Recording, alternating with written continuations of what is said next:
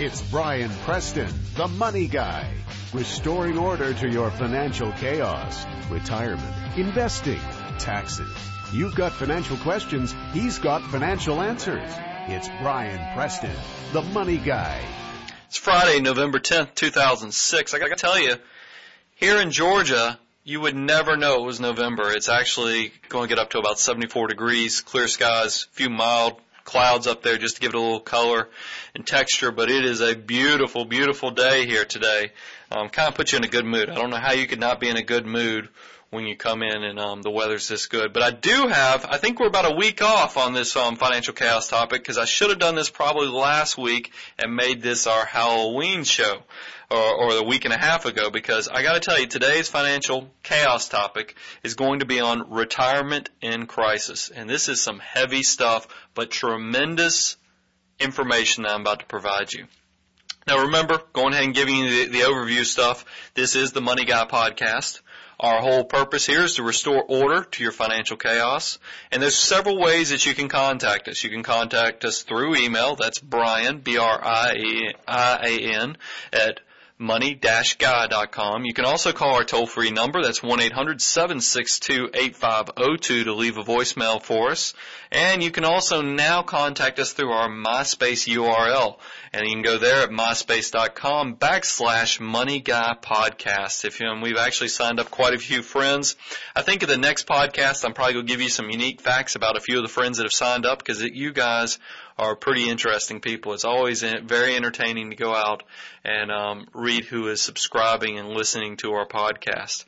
Also want to thank you guys for all the positive comments you put out there to iTunes. I think that truly is what keeps us on the front page of the business section of iTunes. And I would encourage you to please continue to support the show by going out there and leaving those positive comments, and let me know what we can do to improve the show by sending me a personal email as well. Also, please check out our website. It's money-guy.com. You go get copies of these show notes, as well as you can go and subscribe on the website now through your email address, so you get the show notes sent to you automatically whenever we do update the show. But today we are going to be talking about retirement in crisis, and this is some pretty heavy stuff. I got an email from a podcast subscriber. Her name is Helen. Thanks, Helen. I want to thank you so much for sending me that email, because what she provided me was a link to watch the PBS Frontline special on Can You Afford to Retire? And I've put that link actually out there on the website, money-guy.com, so you can go and actually watch the show for free. And this is some tremendous information out there, because it really touches upon a lot of what we've talked about in previous podcasts. I really am nervous about the future of America and its retirement system, because we've done some different things. And it's not because the system's broken, to say so much, as it is that most people are not doing what they need to do. In the past, I'll tell you, we're a world, a totally different place than we were in the not so distant past. Back in 1974, 11% of a person's retirement, a worker's retirement, was funded by themselves. Meaning that's what they had to take out of their paycheck, was 11% over their working career, and that's what would provide, while their employer provided 89% of the retirement contributions. You fast forward that to 2006, now it is flip-flopped. The employee actually covers 51% of their retirement savings, and the employer provides 49%. So you can see there has been a 40% drop in what the employers put into your retirement, and that's just part of the changing system. And you ask yourself, well, why in the world has this changed so much? How did this all go about and happen? And really what has happened is that pension plans, that's what was provided in the past for our parents and grandparents, and really is what the foundation of a lot of the retirement for many working Americans has been in the past, is that they got these defined pensions that would provide a monthly benefit for the rest of their life until they passed away. Well, those are now pretty much extinct. They're on the endangered species list, and they're not coming back. And you ask, well, why is that happening? Why have we lost these pensions? And truly, it's because there's been a lot of changes in the global marketplace. The world is not the world it was 20 to 30 years ago.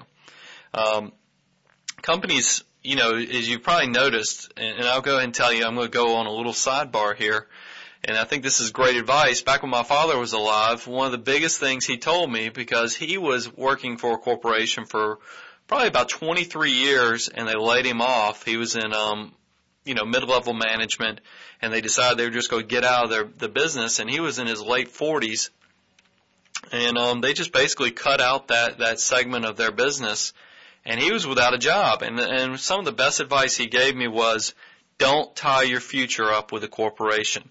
He says, look at what's happened to me. They're going to put me out here and have to go find a completely new job in my late 40s. And that's not so different now when we talk about retirement plans.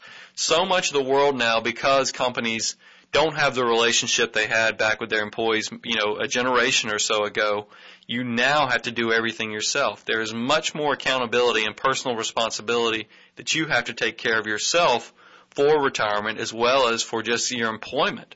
And that's why I think, as I told you in a previous podcast, what do most wealthy people tell their kids to be? They tell them to be doctors, lawyers, attorneys, and accountants, and architects. Those are all service industry businesses that you can go work for yourself. That's a complete sidebar to what the financial chaos topic is today, but I do think it's important because it is not so different from what I'm talking about here with retirement. Because it is a global marketplace, companies have now gone to these defined contribution plans, which are your 401ks, your 403bs, and those type of setups, instead of going with the defined benefit, which is the pension. So you have seen a lot of changes. Also, and the reason they've done this is because pensions have become too expensive to offer these products, as they say, to stay competitive in this global marketplace where labor is much cheaper, obviously, over in Asia and other continents than it is over here in the United States. So to compete, they've had to find ways to be more flexible and cut out benefits. Also, pensions, I can tell you, with the extended life expectancy of most employees now, they've become legacy liabilities that companies just aren't willing to take on anymore. All of them have pretty much phased out all pensions, because they realize this is a legacy liability that we're going to have to cover for many, many years, and it's gotten more and more expensive because of the life expectancy that can be anticipated because of the breakthroughs we've had in medical science. You also see companies now are bought and acquired, and they merge with other companies.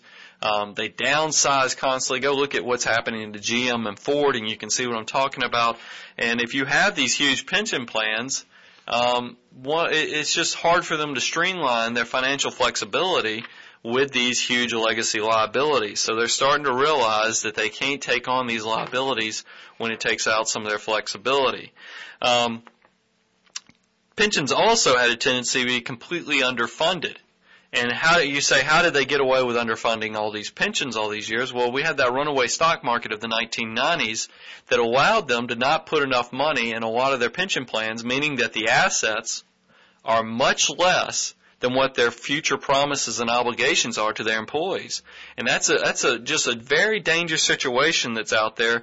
And you can ask yourself, how deep is this crisis? Should I be scared? Why are you even bringing this up, Brian? And I'm telling you, the reason is because this truly is a crisis. I get so nervous because 401ks have not been around for that long. They were an IRS provision that was first showed up back in 1978. It had to do with Xerox was trying to do some executive compensation plan, and this showed up about 1978. And then in 1981, there was a legislative change that allowed essentially the contributions to be deductible for 401ks. And in 1981, when that change of legislation occurred, these things caught on like wildfire. Because it is pretty sexy if you think about the fact that you've got ownership. That's what 401ks allow, is they allow you to have ownership, but they also allow you to lower your taxes by saving for retirement. That is a great sounding thing, and I'm a huge fan of 401ks when they're in the hands of somebody who knows what they're doing. But so often, most workers out there are not doing what they need to do. But I ask you, how deep is this crisis, and why should you be concerned? I'll tell you, the Pension Benefit Guarantee Company, that's the government agencies that provides a low level of basic pension insurance. So if in case your company faults on their pension, they will provide some type of benefit for you. They estimate the following numbers. They say that there are 18,000 pensions that are underfunded currently. And then if you try to put a dollar amount to that underfunded, that 18,000 companies that have underfunded their pensions, that number comes up to be, now listen to this number. This is a tremendous, tremendous number. That number comes out to be $450 billion. That's billion with a B. And I'm so concerned. I think this is going to be the next huge thing out there because I think the die has already been cast on if you go look at what's happened in the airline industry. And that's what a lot of this Frontline special talks about in the very beginning. Is you go look at what's happened at United as well as now Delta is doing it. A lot of the companies have realized when they get into financial trouble, one of the easiest things that they can do to really provide the flexibility to make changes and to make themselves a leaner and meaner company is to really walk away from their promises to their employees and drop these pensions. And it's just unfortunate that it's come to this point, but this crisis is huge. $450 billion is not a small sum of money. And so you can see, I think that when I was watching the Frontline special, I think they talked about the restructuring of United when it went through bankruptcy, the Chapter 11 bankruptcy. The shedding of that pension alone saved them, I believe, somewhere around $7 billion just for that one company. And these things aren't cheap. To go through and essentially dump your pension and go through this bankruptcy proceeding so that you can go restructure your company, it costs these companies over $400 million on average just to structure this. Okay? So you can see how complex and how expensive this is, but they're going through and doing it. And now I get nervous. You see what's going on in the manufacturing, the auto industry. I wonder what's going to happen to GM and Ford because they're going to have the exact same issues that you saw with the airline industry, is that these pensions, you think that you've got these things for a lifetime, but they're really only as good as the promise of the company and how serious they are about keeping that obligation. And unfortunately, the horrible truth is bankruptcy has just become an accepted tool for the corporate America. And that's and I'm a big capitalist. I hope y'all understand. If you probably listen to this, you can probably tell that I'm pretty much a person that supports a lot of things that goes on in corporate America. I consider myself a capitalist to the bone. But I will tell you one thing that I'm troubled by is that bankruptcy has always had a shame attached to it. There's a connotation that you should be very shameful whenever you file bankruptcy. And I think that that's actually a healthy thing. Obviously, you don't want most people on an individual side going out and declaring bankruptcy because it is not a healthy thing, because that's how our whole economy is driven by. If somebody tells you they're going to pay you something, they actually come out and pay their debts. And I think that there should be some type of shame if you ever have to file bankruptcy, because that means you've done some very bad decision making. I know maybe there's some medical issues or some other things that can push you into situations, and I understand those things, but I think it is a healthy thing that it's not a good thing to go through bankruptcy. And unfortunately, I think in corporate America, as I've already said, it's become a tool more than a shameful event. And I think in the past you saw many, many years ago, most companies would never consider bankruptcy because they would think, well, how in the world can I keep my reputation with my customers if I'm out there filing bankruptcy? And somehow that stigma has left. And you see now it has become a very profitable tool for attorneys and these consultants to come in and help these companies shed these obligations. And that bothers me a little bit, because I think when you make a promise to somebody, you really, really have to keep that promise, and that's how you drive that you are a good moral person, that you have a backbone, that there's a fiber to you, that you know that what you say holds dear. Because I've always held that your word is one of the most important things, so people know they can trust you, especially in my industry of doing wealth management for clients. If I can't grow their trust, then obviously they're not going to be able to believe in what I'm suggesting to them. So the fact that most companies are now looking at this as a tool is a very, very dangerous thing, because there's many, many workers out there still living off of pensions. My father-in-law retired from one of the big utility companies down here in the Southeast. He gets his money from the pension. I think he's going to be in fine shape, but I do worry about, like I said, the automotive industry, the airline industry, and then any other companies that maybe the economy has left them a little bit and they haven't been competitive in the global marketplace. So that's the scary thing that I see out there. If you're living off of a pension, it's really only as good as the promise of the company that made that pension to you. So what has happened? What's the pension alternative that has shown up in the marketplace? And that's 401ks and employee ownership. And I've already said, I'm going to go ahead and recap this again, but 401ks and similar plans have become, really the preferred tool for most of corporate America. 401ks do offer the tremendous opportunities because they do allow you to have complete ownership of the assets. Like I said, you can build up your assets to a point that maybe you can even provide some type of wealth to family members like children and grandchildren if you manage your money properly. They also have that sexiness to them and the fact that you get to lower your taxes. Anything that you can lower your taxes is a tremendous tool out there.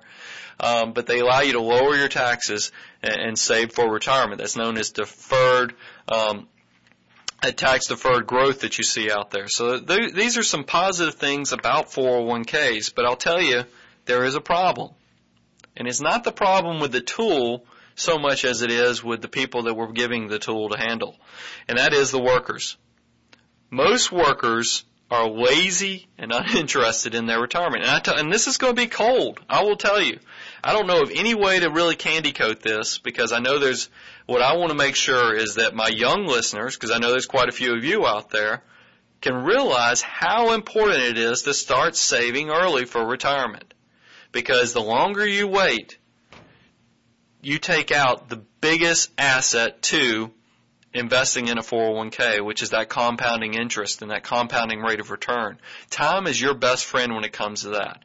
And I have told y'all time and time again when we've talked about retirement that it is so easy to become a millionaire if you just started early enough. But every year that you wait, you really put yourself at a disadvantage. And I also want to be harsh about this for my older listeners, because I know there's a group of you guys out there as well, because especially my baby boomers, y'all are coming to the point in your life where you have to start thinking about retirement. And as I told you, most workers are lazy and uninterested in their retirement until they hit that point that most baby boomers are at now, where they look up and they realize that retirement is probably 5 to 7 years away. And they start thinking, what in the world am I going to do? And I think that's too late. You cannot just wake up 5 to 7 years before retirement and say, I've got to make sure I've got the right plan. And what's the proof? This is not just Brian's conjecture on this. This is not just where I'm giving my opinion. The proof is that it is the low participation rates that are out there. On average, 25 to 30% of you that have access to these retirement plans do not participate. Pitiful. Shame on you for not participating if you're part of that 25 to 30%. It's usually free money. You think about when they set up these retirement plans, that percentage that you see your employers putting, which is that 49%, that's coming from the matching and the profit sharing. And if you're not participating, you're leaving that on the table. That's free money. I mean, if you walked by a table and it said free money, how many of you would walk by? But you get a 401k plan at your employers and it says we'll give you 50 cents on the dollar for the first 6% that you put in. How many of you just look at that and go, I don't care? That's free money you're leaving on the table. Don't do it. So that's, you look at that, low participations is plaguing this system. You also only see about 10% of the participants that are maxing out their retirement savings. Also, you see many workers that use their retirement savings accounts as their rainy day fund. You need to be prepared when you put money into a retirement account that it's going to stay in that account until you actually retire. I mean, we don't call it a retirement savings account for anything, but you'd be surprised. I think the percentage is around 50% that you will see people who work at a job, And as I told you, it's not very stable in corporate America anymore. You go work for one company, you might stay there for 3 or 4 years, and then you go hop around to another company. And it's not uncommon for you to have 4, 5, 6, maybe different 401k plans at each different, you'll have a different 401k plan at each company that you're at. Well, 50% of you, when you leave to go to another company, will take that retirement money that you saved and just take the cash distribution option. You tell your employer, say, hey, just give me the cash. I'll pay the penalty. I'll pay that 10% penalty. I'll pay the income taxes. I'll cut my savings in half by 50% and then go spend it on something that really I probably won't have in 5 to 7 years. I don't care if you're buying a washing machine. I don't care if you're buying a car. These are all assets that are going to go away in 5 to 7 years, whereas you've got a retirement that's got to provide for the rest of your life. But 50% of you are taking those cash options, spending that money, and then you get into retirement and you wonder what in the heck happened. Why do I have no money?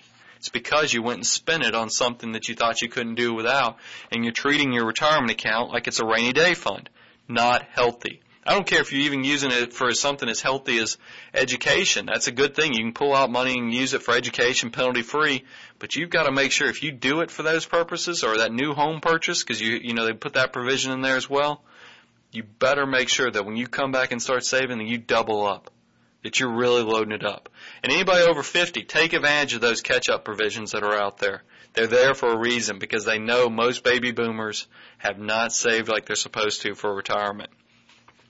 Also, most workers underestimate how much they need to save for retirement. This is a sick balance that I'm about to tell you. This is the average balance, according to the Federal Reserve, of most retirement plan accounts. This is for everybody. $29,000.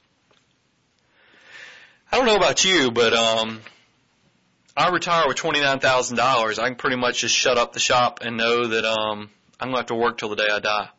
$29,000 won't pay for too many things, especially after we know it's pre-tax money. We're going to have to withdraw that money, pay income taxes off of it. We're going to get left with probably 75 to 80% of the money. That's not much.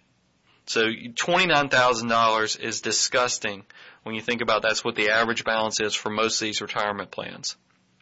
At a minimum, you've got to have 8 to 10 times what your gross annual earnings are when you retire, and that's the minimum. I actually think that when I heard that number on this Frontline special, I thought that was really low, to be honest.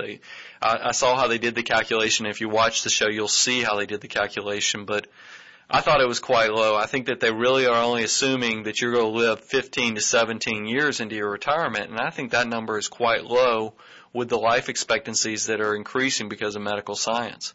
So if you want to get my opinion, I think that even 8 to 10 times your current earnings is a pretty low number. They also say, and this totally backs up everything that I've said in previous podcasts, and I've even had discussions, quite heated discussions with some journalists over this when I've been in some magazines, is that I think, and this is part of that millionaire next door philosophy, that you've got to save 15 to 20% of your gross wages. And if you watch this Frontline special, you'll see they say 15 to 18%. So I go ahead and stand completely by my 15 to 20% number, and that's gross. You've got to put that in pre-tax. That's what you need to be saving for retirement every year that you're out there working. And if you do that, you can feel much more comfortable about doing everything else in your life. When you do go out and buy, that new car, or if you go out and buy that extravagant vacation, if you're saving 15 to 20% in your retirement account, no guilt. You don't have to worry about it because you know you're paying yourself first and doing what's necessary. But very few people are doing that. And I think that, like I told you, I've gotten arguments about this with journalists because I think the perception out there with the general public is that they're save, somewhere between that 5 to 10% of their gross wages, they're going to be in great shape. And that's exactly what it talks about in this Frontline special, is that most employers, I think, with their matching and the employer and the employee putting their money in, it's about 9%, which makes complete sense because you see most 401ks give you 50 cents on the dollar for the first 6% of your wages. So you see most people do the minimum to get the match, so they do 6%. Their employer's giving them 50 cents on the dollar. That means they're getting an additional 3% from their employer. That's 9%. That's not good enough. I think you got to be doing 15 to 20%.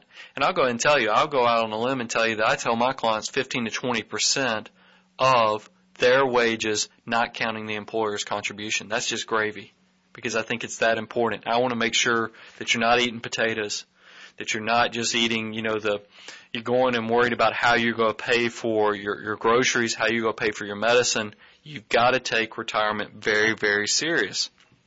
The other thing that is really killing most people when they're thinking about saving for themselves and using the 401k properly is that most workers are horrible investors. And this is completely outside of Frontline. This is just my own experience in doing, and reading the research out there. There's a 2003 Dalbar study, and it says that the average equity investor earned 2.57% from 1984 to 2002. Versus, listen to what the S&P 500, if you just bought into the index fund during that exact same period of time, you would have earned on average 12.2% per year. You hear that? See, most investors left 9.5% on the table in their return because they usually do the world's worst things. Most of them, especially in retirement accounts, you go into these 401k plan meetings, and it's not uncommon. You'll see people that will just put everything in the money market option, the guaranteed option. Or you'll see the opposite. You'll see the 50-year-old gentleman that goes out and puts 100% in the technology fund. And then they wonder why in the world they've ran their investments into the ground. Or the other thing you'll see is the emotional investing, where when the stock market like it is now getting heated up, hitting all-time highs, you start seeing people getting, frothy at the mouth where they're getting excited and they go in there and they invest. And then when you get the first hiccup, when things start to really give back, you give back a little bit of that money, 10, 15%, because we get into maybe a little bit of a recession. What do these people do? They go and sell at the low. Remember that you're supposed to be buying low and selling high, but you see people do time and time again the exact opposite. They buy high, sell low because they don't have the stomach to hang in there and head for the entrances when everybody else is headed for the exits. And that's the way you have to be. You have to be somewhat of a contrarian when it comes to being an investment person to be successful at it. But that's what you see time and time again, and this research shows it, that the average investor does a dismal job of managing their money. There's also what's called yield disparity. And this is quite interesting. This is talked about in this Frontline special as well. They have done quite a bit of research out there, and what they have found is that in most retirement plans, if you compare the annual performance of the bottom 20% of employees based upon income, meaning the people that make the 20% that make the lowest amount at the company, and then you go compare that to the top 20% at the company, the high income earners at that company, the rates of return are off by 5 to 7 times what that low-income person is making. And I'm not talking about how much you're putting in. I'm talking about just straight rates of return, meaning that if the low-income person in that bottom 20% made 3% because they chose the guaranteed option because they didn't know what to do elsewhere, the top guy is getting somewhere between that 15 to 21% performance for that exact same year. And that you do that year over year is not unrealistic to see why you see some of these people with very comfortable retirements, and then you see employees, because it's all relative. Wealth is relative. If you make $30,000 a year, you save up, $500,000 in your retirement account, you're going to be fine. You make $100,000 a year and you got $500,000 in your account, you're probably not going to be fine. So wealth is relative. So it's not uncommon if you just look at this and know that if you had that person and they're getting lapped by 5 to 7 times their earnings every year, it's not unrealistic to see why it's usually the low-incomers that are getting hurt the worst. They're making the worst decisions. And what happens? You get the rich are getting richer. And that's exactly what happens in my industry as well. This is why I've told you why we do even have this podcast. I have a minimum. Matter of fact, my minimums are going up. As of January, we're changing our ADV for our firm, and we're pushing our minimums up because we've gotten some new clients this past year. Things have been very good for us, and the way we can make sure that we do a good job with our clients and service them and make sure we're timely on calling them back is that we limit how many clients we can take on by raising our minimums on what you have to have in assets to come work with an investment advisor. So you see how the wealthy can go out and afford to hire somebody like a wealth manager and really make sure they make the right decisions. Meanwhile, the bottom 20% are making these dreadful decisions that are just killing and really becoming a financial cancer and taking away their retirement. And that's why I'm hoping that if we, through things like this podcast, you can listen to this, get motivated, get inspired to go out there and do research, to figure out what you can do to better yourself, to take control of that steering wheel and drive yourself into a comfortable retirement, because it is completely on you. This is an individual thing that you have to do, is by listening to podcasts, reading books out there, to make yourself a better investor. And I think that's such an important thing that you've got to do if you're going to prepare yourself and be successful and become truly financially independent. And I don't mean to be so harsh about this podcast today, but I've got to tell you, and I'm going to wrap this up, kind of the closing thing I want to tell you is that a lot of people are starting to realize, especially the baby boomers, that unless they get their act together, or maybe it might even be too late for a few of them, but for young people, listen up. If you're not taking this serious, if you're not realizing that your retirement is completely in your hands, your retirement's going to consist of you working for the rest of your life. And there's a lot of people out there just now realizing this. And it's the fault. Sure, the corporations carry a lot of the blame because now it's on you personally. And let's face it, in high schools throughout the country, we're not educating our kids how to handle finances. The average individual doesn't understand. I've got people that come in making great incomes but still don't have a lick of common sense when it comes to handling their personal finances. This is a problem that all of America has, is that the average person does not know how to handle their money. So please step up, educate yourself, make yourself a very informed consumer, because the best consumer is an informed consumer, and take control of your financial independence. I hope I've scared you enough to make you take action. Please come to our website, money-guy.com. Check out that free link to go listen and watch this directly through your computer and watch this Frontline special. And until next time, may God bless you with good health, wealth, family, and friends. This is Brian.